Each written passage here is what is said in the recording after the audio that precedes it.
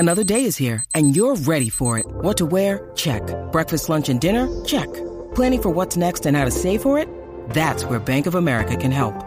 For your financial to-dos, Bank of America has experts ready to help get you closer to your goals.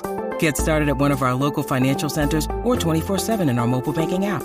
Find a location near you at bankofamerica.com/talktous. What would you like the power to do?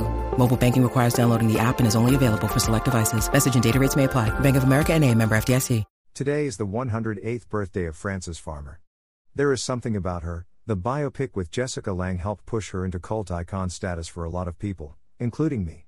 Seattle girl, free thinker, rule breaker, and getting a raw deal from Hollywood all inspire other artists. They understand the misunderstood.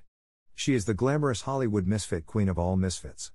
I think of her several times a week when I walk by the employee side entrance to the Olympic Hotel in Seattle, a door I know that she went through hundreds of times in the early 1950s when she took a job sorting laundry after her release from a mental hospital.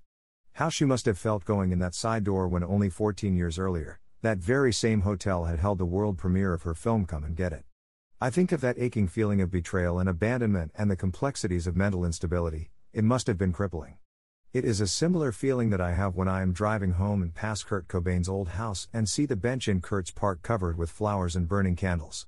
Only fitting that I have connected the two. Nirvana has the song Frances Farmer Will Have Her Revenge on Seattle in their catalog. Last year, the signal box outside Easy Street record at the West Seattle Junction has been painted with her likeness. The world is a better place because she was in it and still feels the loss that she has left. Name: Frances Farmer. Occupation: film actress. Birth date: September 19, 1913. Death date: August 1, 1970. Education: University of Washington. Place of birth: Seattle, Washington. Place of death: Indianapolis, Indiana. Remains: buried, Oaklawn Memorial Gardens, Indianapolis, Indiana. Best known for: actress Frances Farmer starred in films in the late 30s and early 40s, but was best known for her rebellious reputation and the time she spent in a mental institution. Born September 19, 1913, in Seattle, Washington. The daughter of a lawyer, Farmer enjoyed a comfortable childhood, during which she developed a penchant for stage acting.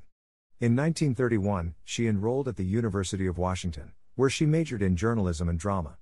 After a failed attempt to join the group theater in New York, Farmer concentrated on a film career, signing with Paramount Studios in 1936. Later that year, she was cast in a bit part in the drama Too Many Parents, followed by Border Flight and the musical Rhythm on the Range, starring Bing Crosby. Playing the dual role of a saloon singer and her daughter, Farmer's work in the 1936 film Come and Get It was heralded as the best screen performance of her career. Despite Farmer's initial success, she quickly earned a reputation as a demanding and rebellious actress on the set. Displeased with her attitude, Paramount cast her in bland parts in a handful of films, including Exclusive and Ebb Tide, both 1937. By the early 1940s, Farmer was forced to appear in a succession of inferior productions, including South of Pago Pago, 1940, World Premiere, and Among the Living, both 1941. In 1942, Farmer's career enjoyed a brief resurgence when she was cast opposite Tyrone Power and Roddy McDowall in the swashbuckler Son of Fury. However, Farmer's efforts to improve her image backfired when she was arrested and convicted of drunk driving at the time of the film's release. Inundated with negative publicity, Farmer traveled to Mexico. However, by leaving the United States, she was found in violation of her probation. She was put on trial and deemed mentally ill. Farmer was committed to a mental institution where she underwent shock treatments, hydrotherapy baths, and reportedly received a transorbital lobotomy. Over the next few years, her physical and mental health deteriorated. She developed a debilitating dependency on alcohol and suffered from a series of nervous breakdowns. Upon her release from the institution, in 1949, Farmer worked as a hotel receptionist before making a comeback appearance on The Ed Sullivan Show in 1957. The following year, she starred in her last feature film, The Party Crashers, and began a 6-year run on the Indianapolis-based TV show Frances Farmer Presents. On August 1, 1970, Farmer died after a long battle with cancer. She was 56 years old. Her intimate autobiography, Will There Really Be a Morning?, was published posthumously in 1972. In the early 1980s, her story was captured on film in the biopic Frances, 1982, starring Jessica Lange, and in the black and white documentary Committed, 1983. Farmer was married 3 times, to actor Leif Erikson, Alfred Lobley, and Leland Mickelson, but had no children. She converted to Catholicism in later life and is buried at Oaklawn Memorial Gardens in Indianapolis. In popular culture, Jessica Lange played Farmer in the 1982 film Frances, for which she was nominated for an Academy Award for Best Actress. Kim Stanley was nominated for an Academy Award for Best Supporting Actress for portraying Farmer's mother. The film contained a fictional scene which depicted Farmer undergoing a transorbital lobotomy.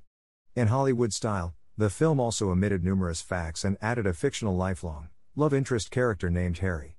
Susan Blakely portrayed Farmer in a 1983 television production Will There Really Be a Morning?, which was named after Farmer's autobiography. Academy Award winner Lee Grant portrayed her mother in the same production. In 1984, Culture Club had a number 32 hit in the UK single charts The Metal Song, which was about the actress. Tracy Thorn's song Ugly Little Dreams on Everything But the Girl's 1985 LP Love Not Money was also inspired by Frances Farmer. The Nirvana song Frances Farmer Will Have Her Revenge on Seattle, which was written by fellow Washington native Kurt Cobain, was named after Farmer. It appears on their 1993 In Utero LP. Patterson Hood, singer, guitarist and songwriter with the rock band Drive-By Truckers, included a song about Farmer, titled Frances Farmer, on his 2004 solo album, Killers and Stars. The album's cover features a drawing of Farmer by Toby Cole. Carol Decker of the band T'Pau wrote a song Monkey House about Frances Farmer's mental illness which was featured on the 1987 album Bridge of Spies. French singer Mylène Jean Gauthier changed her name into Mylène Farmer as a tribute to Frances. Filmography as actor. Son of Fury, January 29, 1942, Middle. Isabel. Among the Living, December 12, 1941 Flowing Gold, August 24, 1940, Middle. Linda Chalmers. South of Pago Pago, July 19, 1940 Ebb Tide, November 17, 1937 The Toast of New York, July 22, 1937, Middle. Josie Mansfield.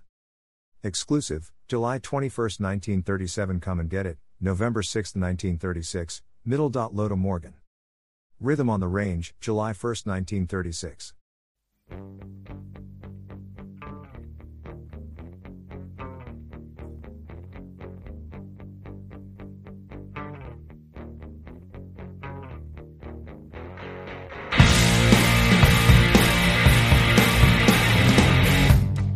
Yes, I'm relieving, now that you're leaving, soon as you get paid.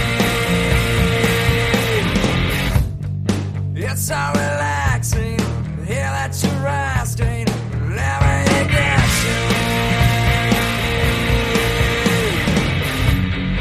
It's all soothing, know that you sue me, soon as you sound unsafe.